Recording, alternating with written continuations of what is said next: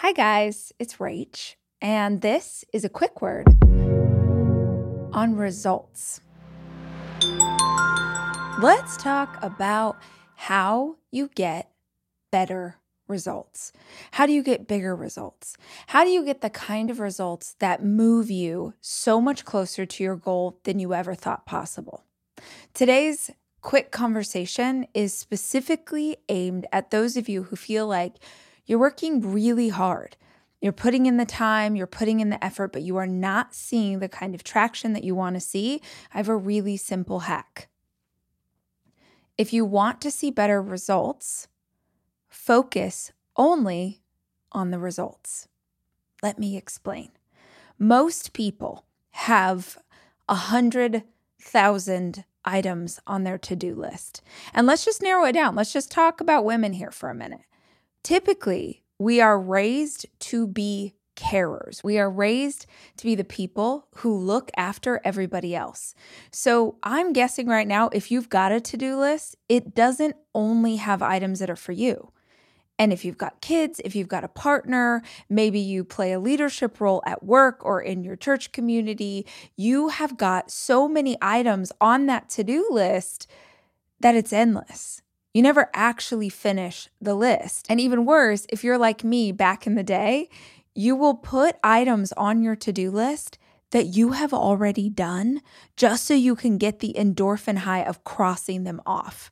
The to-do list is not actually helping you get closer to the goals. It might help you to stay organized. It might be a great spot to remember which groceries to pick up for dinner.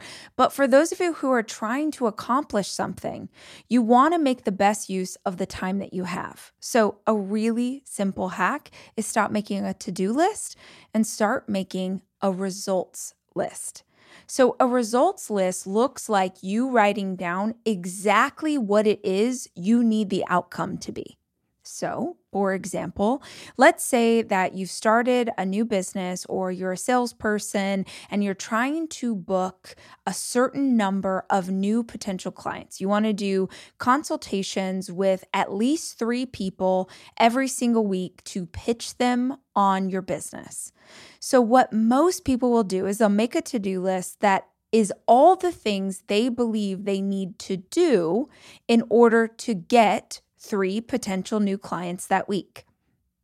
Those are things like send out emails, answer emails, research sales, write a new sales pitch. It could go on and on. It's almost like a brainstorm on paper of all the things that might get you there. So you write down all of these things that you believe will get you closer to the result, and that's great.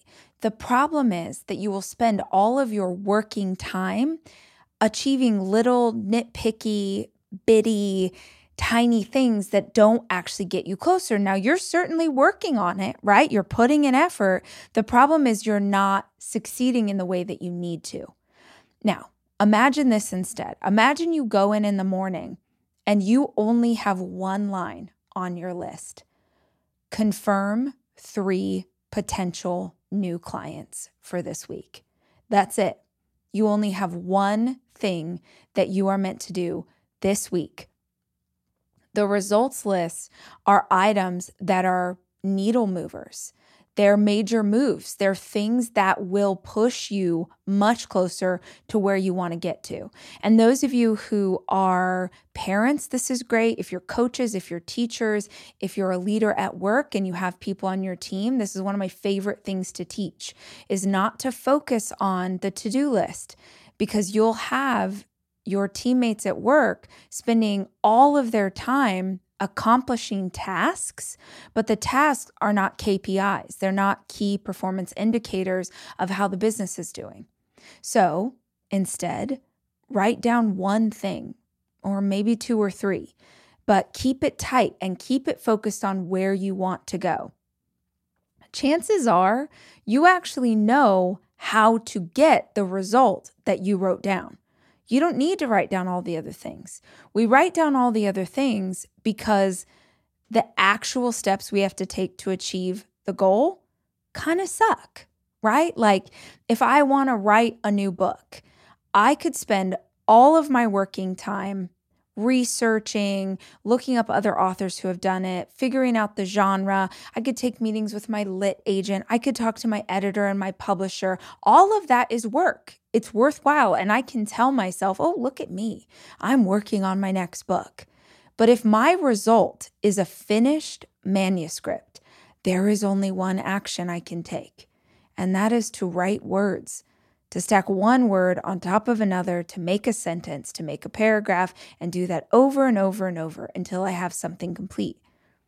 We don't write down the results because the way to get them requires a lot more effort than things like answer emails or do research. And you get to choose. You can keep showing up at your journal, at your notebook, the same way that you are now. But for those of you who really, really want to make some traction and really feel like it would be good for your spirit and your energy to see some results right now, it's super simple. Only focus on results. No more to-do lists.